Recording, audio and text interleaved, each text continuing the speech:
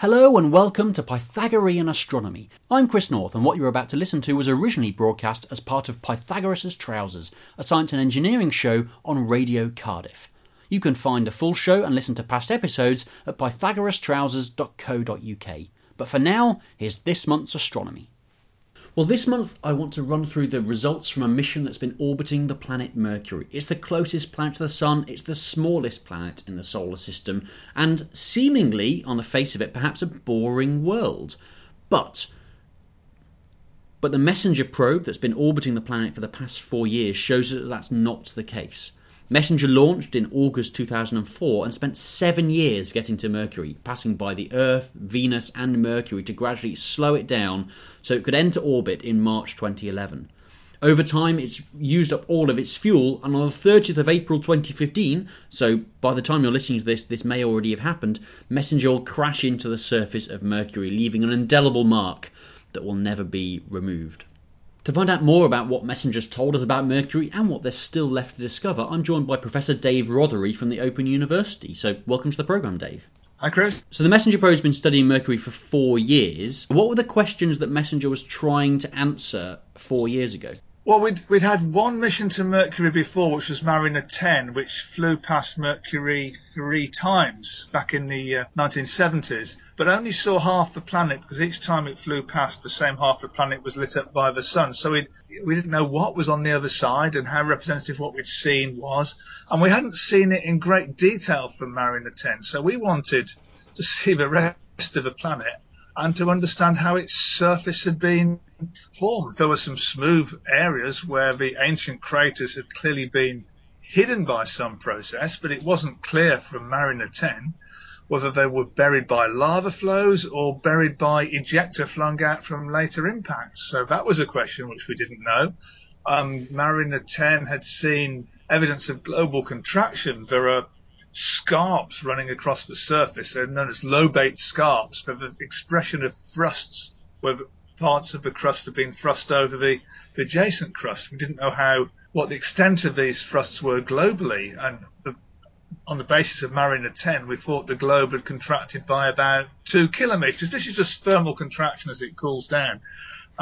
We now know from Messenger that the global contraction is about 7 kilometres in radius when it's contracted. So that's a lot more contraction because we've seen a lot more of these lobate scarps. So there was a whole suite of questions which Messenger had to answer. And the magnetic field. When Mariner 10 flew by, to everybody's surprise, it discovered that Mercury generates its own magnetic field. And you might think a magnetic field is part and parcel of being a planet. I mean, the Earth has a magnetic field, but the Moon doesn't, Mars doesn't, Venus doesn't. We didn't expect a small body like Mercury to have a magnetic field. And to get a magnetic field, you don't just need iron in the middle.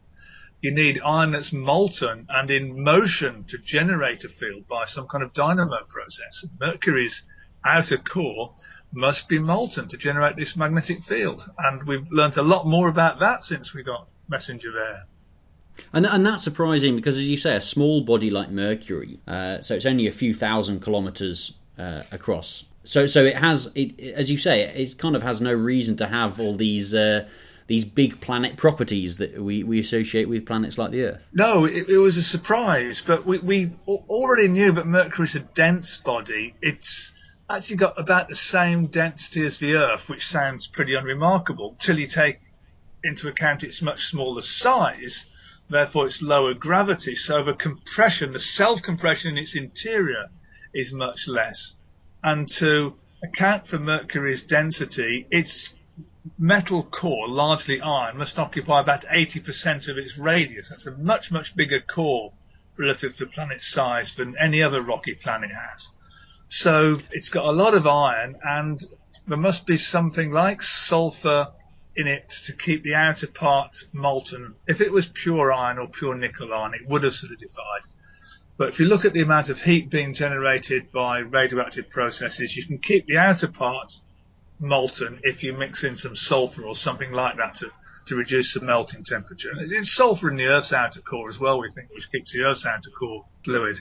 The obvious way to give yourself a rocky planet which has got a relatively large core and the corollary of that relatively thin rocky outer shell is that it started like a normal rocky planet, but lost most of its rock.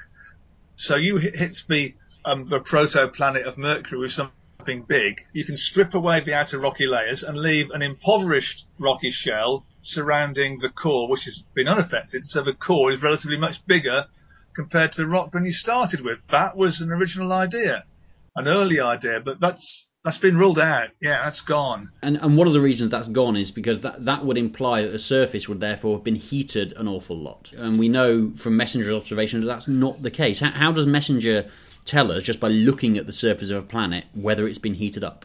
What Messenger has showed us is that the surface of Mercury contains a lot of volatile substances. There's a lot of sulfur there. There's 2 to 5% sulfur. Wherever you look, it varies from about 2 to about 5% sulfur across the surface. And sulfur is a volatile element which would be lost in the heat and violence of a big collision. There's also a lot of potassium and sodium there. Those are metals which shouldn't survive the heat and violence of a big collision.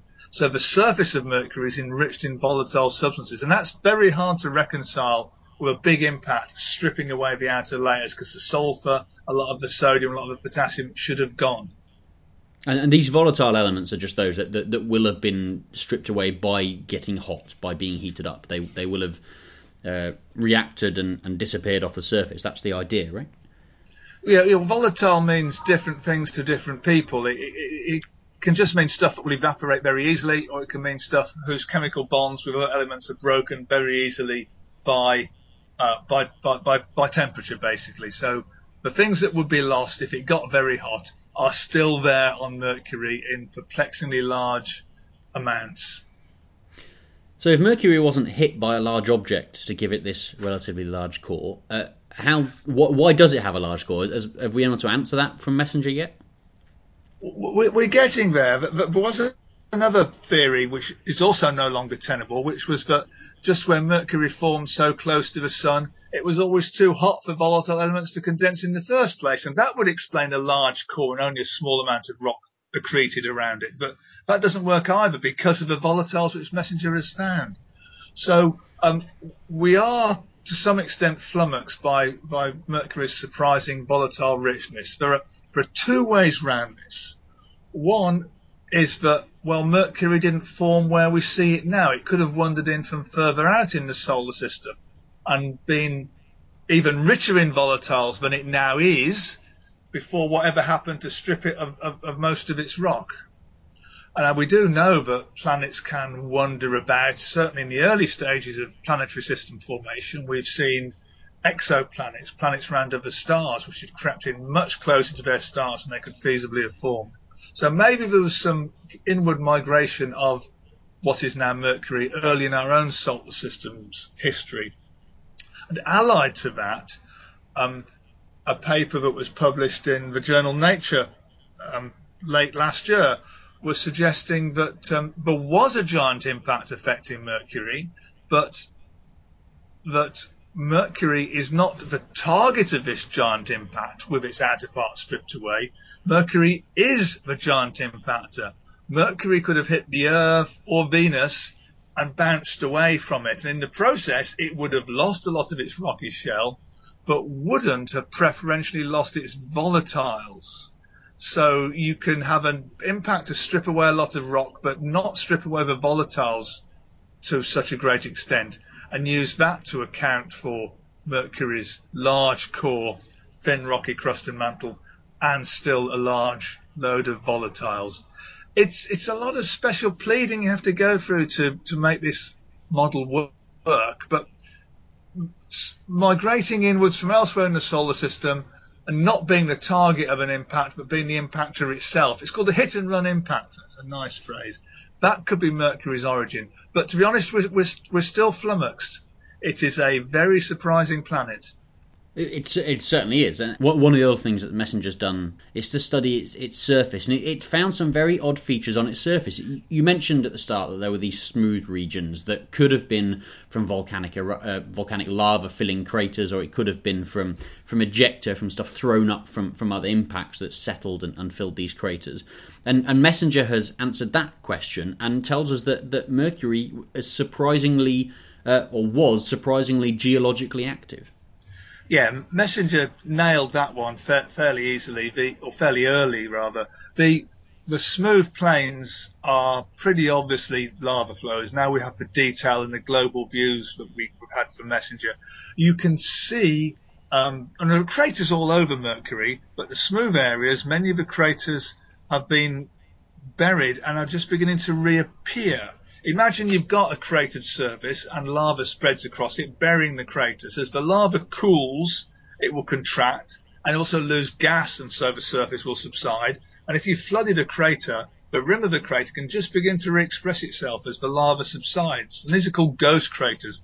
And we see them all over the place. And it's now pretty clear that the smooth areas on Mercury were flooded by lavas. And we know that the more heavily cratered areas on Mercury are pretty similar in composition to the smooth areas. And we can see less well-preserved ghost craters amongst the heavier cratering on top of the surface. And everywhere we look on Mercury seems to have been caused by volcanic flooding. It's not like the Moon, where we have lavas flooding the dark areas, the lunar maria, but the brighter areas, the lunar highlands, are not volcanic. That's not the case on Mercury. Everywhere we look on Mercury is volcanic lavas. So that's become fairly clear from the compositional analyses and the detailed images we've got from Mercury, thanks to Messenger. But the lava flows, by and large, seem to be more than about 3 billion years old. This all went on a long time ago. But there are volcanic processes that have happened more recently than the lava flooding. And these are related to explosive volcanism. You can see volcanic vents on the surface punching up through the lavas, very often punching up through the floors of impact craters, which are surrounded by slightly reddish deposits that can extend more than 100 kilometres from the volcanic vent, which seem to have been erupted by explosive volcanism. They don't build up a big volcano around the vent. It's just a spreading out of stuff that's been thrown skywards and fallen back under gravity. And the important point in terms of Mercury's nature is that to have an explosive volcanic eruption, you've got to have a lot of gas in the magma. So whatever's rising has got some gas. And we don't know what the gas is. It could be carbon dioxide, unlikely to be water vapor, unlikely to be methane, could be sulfur, could be chlorine, but some gas. And the gas is a volatile substance which should be lost in collisions and so on.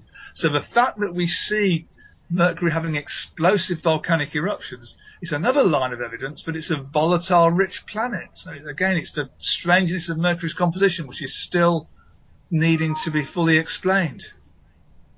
And how recently were these explosive volcanic eruptions? Well, work that I've done in association with Becca Thomas, one of my PhD students, has shown surprisingly young explosive volcanic vents. Some are clearly ancient, but we've got an example where we've got a pretty fresh-looking impact crater. It's the freshest morphological class of crater, because craters, as they age, degrade. They get smoothed off by smaller impacts, rounding off the corners and so on. We've got a pretty fresh crater, and up through the terracing inside the crater punches a volcanic vent which is spread out of pyroclastic deposit, an explosive deposit. So that volcanic vent has to be younger than the crater that it punches through. And that impact crater, by most standards, is 1 billion years old. So we've got less than 1 billion years old explosive volcanic eruptions in at least one site. So I would think the explosive volcanic eruptions were far more common 3 billion years ago, and they've tailed off over time. The youngest one we can demonstrate is less than 1 billion years old. They've probably stopped, but may not have stopped completely. So who knows, one day if we get another mission to Mercury, then we might start to see the surface exploding in mini eruptions, which would be quite good fun. That would be nice. Well, we do have another mission to Mercury. There's the European Space Agency's Bepi-Colombo mission that I'm involved in, that will get to Mercury in 2024. We don't expect to see major changes since Messenger, but we might see a few subtle changes. It'll be interesting over that short timescale, which is going to be about a decade, to see how many new impact craters there are. I suppose. I mean, as you say, there probably aren't many, but establishing that number is presumably useful for gauging impact cratering rates on Mercury and throughout the solar system? It would be very useful to be able to do that. I mean, I was trying to be careful when I was saying how old the lava plains are on Mercury, because we estimate the ages of planetary surfaces by counting the number of impact craters that have formed. Now, the more impact craters, the older the surface. That's fairly obvious, but we're unsure of the rate of impact. So if we can measure the present day rate of impacts, which will be on the basis of small craters because big impacts are very rare, that at least gives us something quantifiable that we can try and extrapolate back into the past. Now, MESSENGER's high-resolution imaging is quite limited in scope. It's not being close to the surface over a sufficiently large part of the surface to show us craters only a few meters across, which is what you need to get the present-day rate of cratering. But we'll have a go at estimating the rate of cratering by looking at changes between what MESSENGER has seen and what Bepi-Colombo has seen. I mean, it works on Mars. There are new impact craters seen on Mars, or new impact craters seen on the Moon. Now we have really high resolution images in orbit, and we're going to try to do this on Mercury. I mean, the one crater that we want to spot is the crater that MESSENGER will leave on the surface when it hits the surface, which is meant to be round about 30th of April. So by the time people hear this, it might already have crashed. And that's just because it's run out of fuel. And you would think a spacecraft in orbit around an airless body would just stay in orbit. There's nothing to drag it down, seemingly. But what is causing Mercury's orbit to decay, apart from its thrusters firing? Yeah, I used to think orbits were stable, and when I was a lad, I was screaming at the television set watching Star Trek when they said, "Captain, our orbit's decaying, and we've got to get the thrusters back online." But it's not the case that orbits go on forever, because there are external influences. In the case of MESSENGER orbiting very close to Mercury over its northern hemisphere and a long way away over its southern hemisphere, it experiences the slight asymmetry in Mercury's gravity field. Mercury is not exactly spherically symmetrical, so there are asymmetries in the gravitational pull. And there's also the effect of the sun's gravity. And in the past 2 years, the combined effect of those processes has been to reduce the low point of MESSENGER's orbit. It used to be between 200 and 400 kilometers above the surface, and it began to drift lower, and they were using its precious hydrazine fuel to boost it back up every so often. In March this year, they used the last of the hydrazine, and that was going to be the end of the mission. It was going to drift down until it hit the surface. Then they realized, hang on, the way we get our hydrazine to the nozzles is to push it there with some helium gas. Let's vent the helium gas now and give ourselves just a little boost from just venting out the helium. And there have been 2 ventings of helium to give it a remaining little kick to get back up. It's been as low as 5 kilometers a few times before being boosted back up. Now there's no even helium to vent, and it's going to just plough into the surface, or will have done by now, at about 4 kilometers a second. That's 9,000 miles an hour. So we'll have a crater several meters across, which we hope to be able to see when Bepi-Colombo gets there. And are we still getting data from MESSENGER? I mean, it's still got batteries and solar panels and so on. So are we getting data from these really low altitudes? Because those must be stunning views. We are. Mercury went into solar conjunction. It was lined up with the Sun earlier this month. Round about the 20th, it came sufficiently far from the Sun that we could get a signal from MESSENGER again. And yes, there have been close-up pictures from Mercury back to the Earth. There'll be no data from MESSENGER while it crashes onto the surface. That's going to happen on the far side of the globe as seen from the Earth, so there's no line of sight transmission. So we're not going to get a picture from 100 meters away before it ploughs into the surface, sadly. The last we will get will be when it goes out of sight over the limb of Mercury, heading towards its crash. Okay, so we won't know exactly where it's come down. So the only solution, therefore, is, as you say, we send Bepi-Colombo there to look for it, and then we send another mission in the future to go and land and pick up the hard drive. The hard drive is going to be in bits at 4 kilometers a second. but there'll be nothing left. But it's quite a challenge for Bepi Colombo to spot this crater. It will be only a few meters across, and there are lots of young craters a few meters across. You recognize young craters because the ejecta is still fairly bright. It hasn't been space weathered and faded into the background. But without a detailed picture of the crash site from Messenger before its crash, we won't have a before and after to compare. So it's difficult to spot a tiny new crater if you don't have a picture from before it was formed to compare with when after it was formed. But we're going to try, because it will be a useful test of how quickly Mercury's surface darkens with age.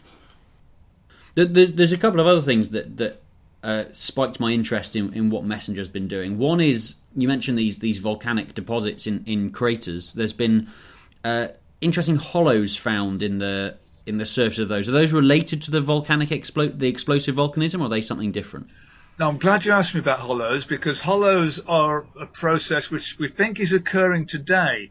And if we do see any changes on Mercury's surface, apart from some new impact craters, we might see some changes in the hollows.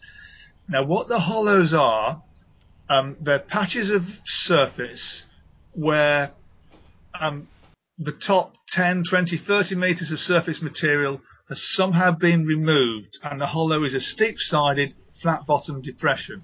The hollows are young. You don't see impact craters on their floors. We're not sure what speed the walls of the hollows are receding, but we will look for changes between what Messenger has seen and what Bepi Colombo will see a decade later. And how the hollows form, again, is a bit of a mystery.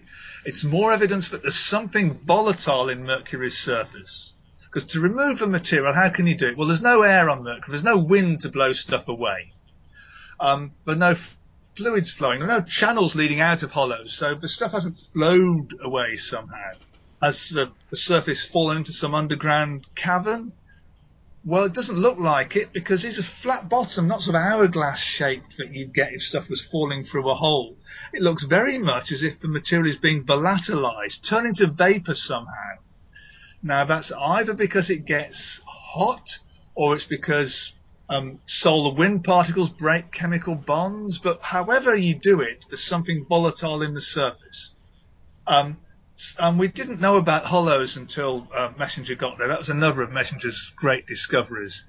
And are they related to volcanism? Well, given that we don't know what the volatile phase is forming the gas that drives explosive volcanism, and we don't know what the volatile is that's being removed to form the hollows, we can't form an obvious relationship between them. But we do know that around the rims of some volcanic vents we see hollows forming. So there's some kind of relationship between hollows and volcanic vents. The hollows are a much smaller scale feature than the volcanic vents. These volcanic vents are tens of kilometers across, and the deepest one is about 4 kilometers deep. That's deeper than the Grand Canyon. You could stand on the rim of one of Mercury's volcanic vents. It would be a staggering sight.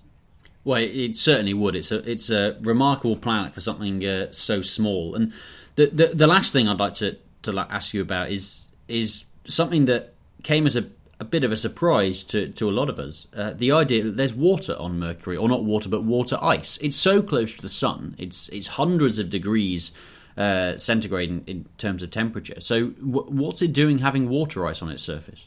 Okay, well, you're quite right. I mean, the noontime temperature is 400 degrees. I mean, it gets very, very cold at night. But there are places on the globe near the poles which never see the sun, because Mercury's axis is not tilted to its orbit.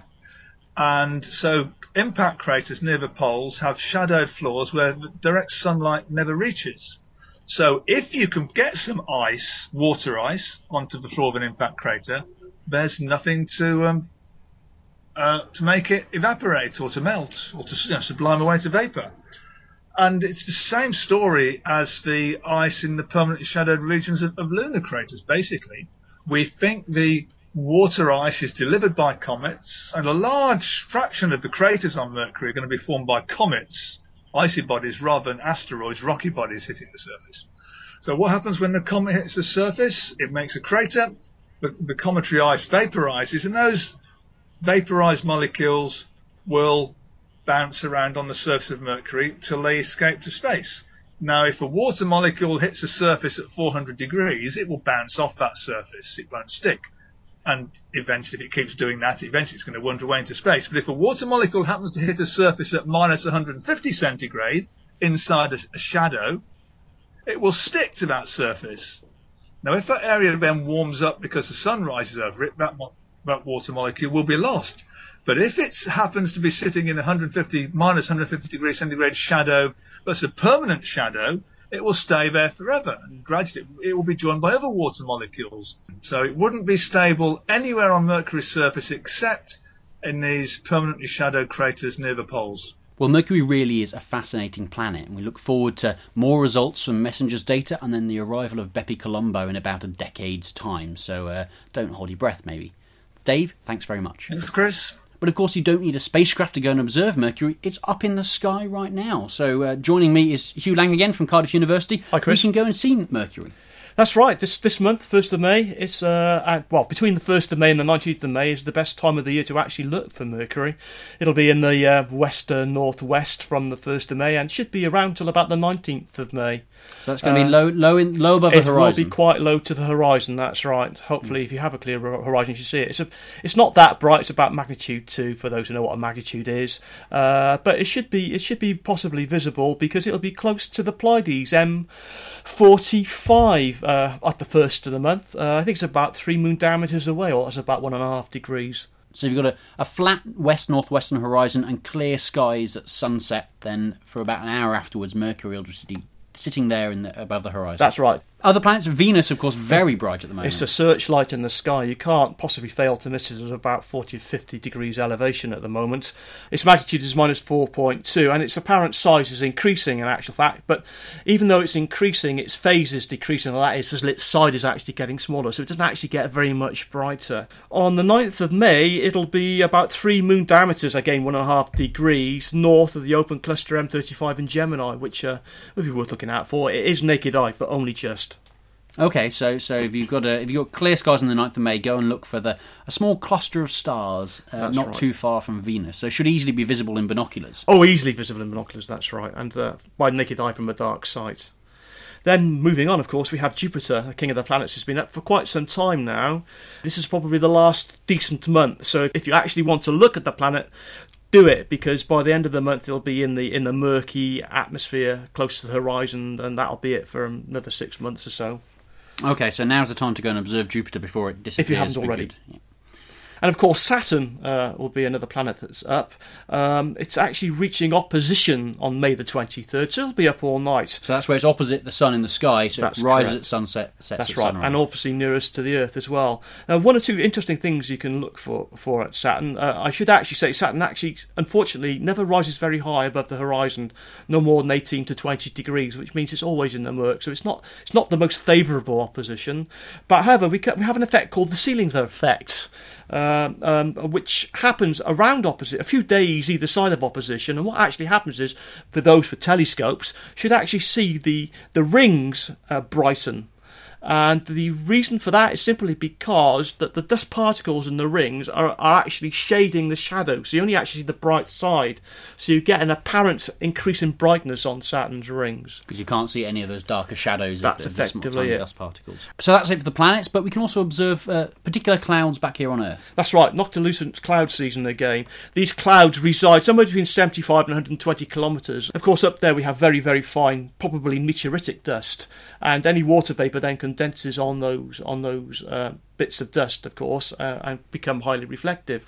And so you get, up in the north, unfortunately they are tended to be northern clouds, electroluminescent blue cloud is probably the best way to describe them. They are quite eerie and well worth looking for. You need to observe them maybe about 120 minutes after sunset in the west, and then about the same time in the morning in the east, so they actually do lead and lag the sunrise. They are well worth looking at. Of course, with the volcanic eruption, of course, we don't know how much dust is in the atmosphere, so we could get some really good noctilucent clouds occurring sometime during this year, during the noctilucent cloud season. And that's for the next couple of months, essentially. That's right, between May and August, effectively. Okay, well, that's something certain to look out for, and you can take some beautiful photos of noctilucent clouds, or indeed the planets. That's correct. Hugh, thanks very much. Thanks very much, Chris. You've been listening to Pythagorean Astronomy with me, Chris North. It was originally broadcast on Radio Cardiff as part of Pythagoras' Trousers.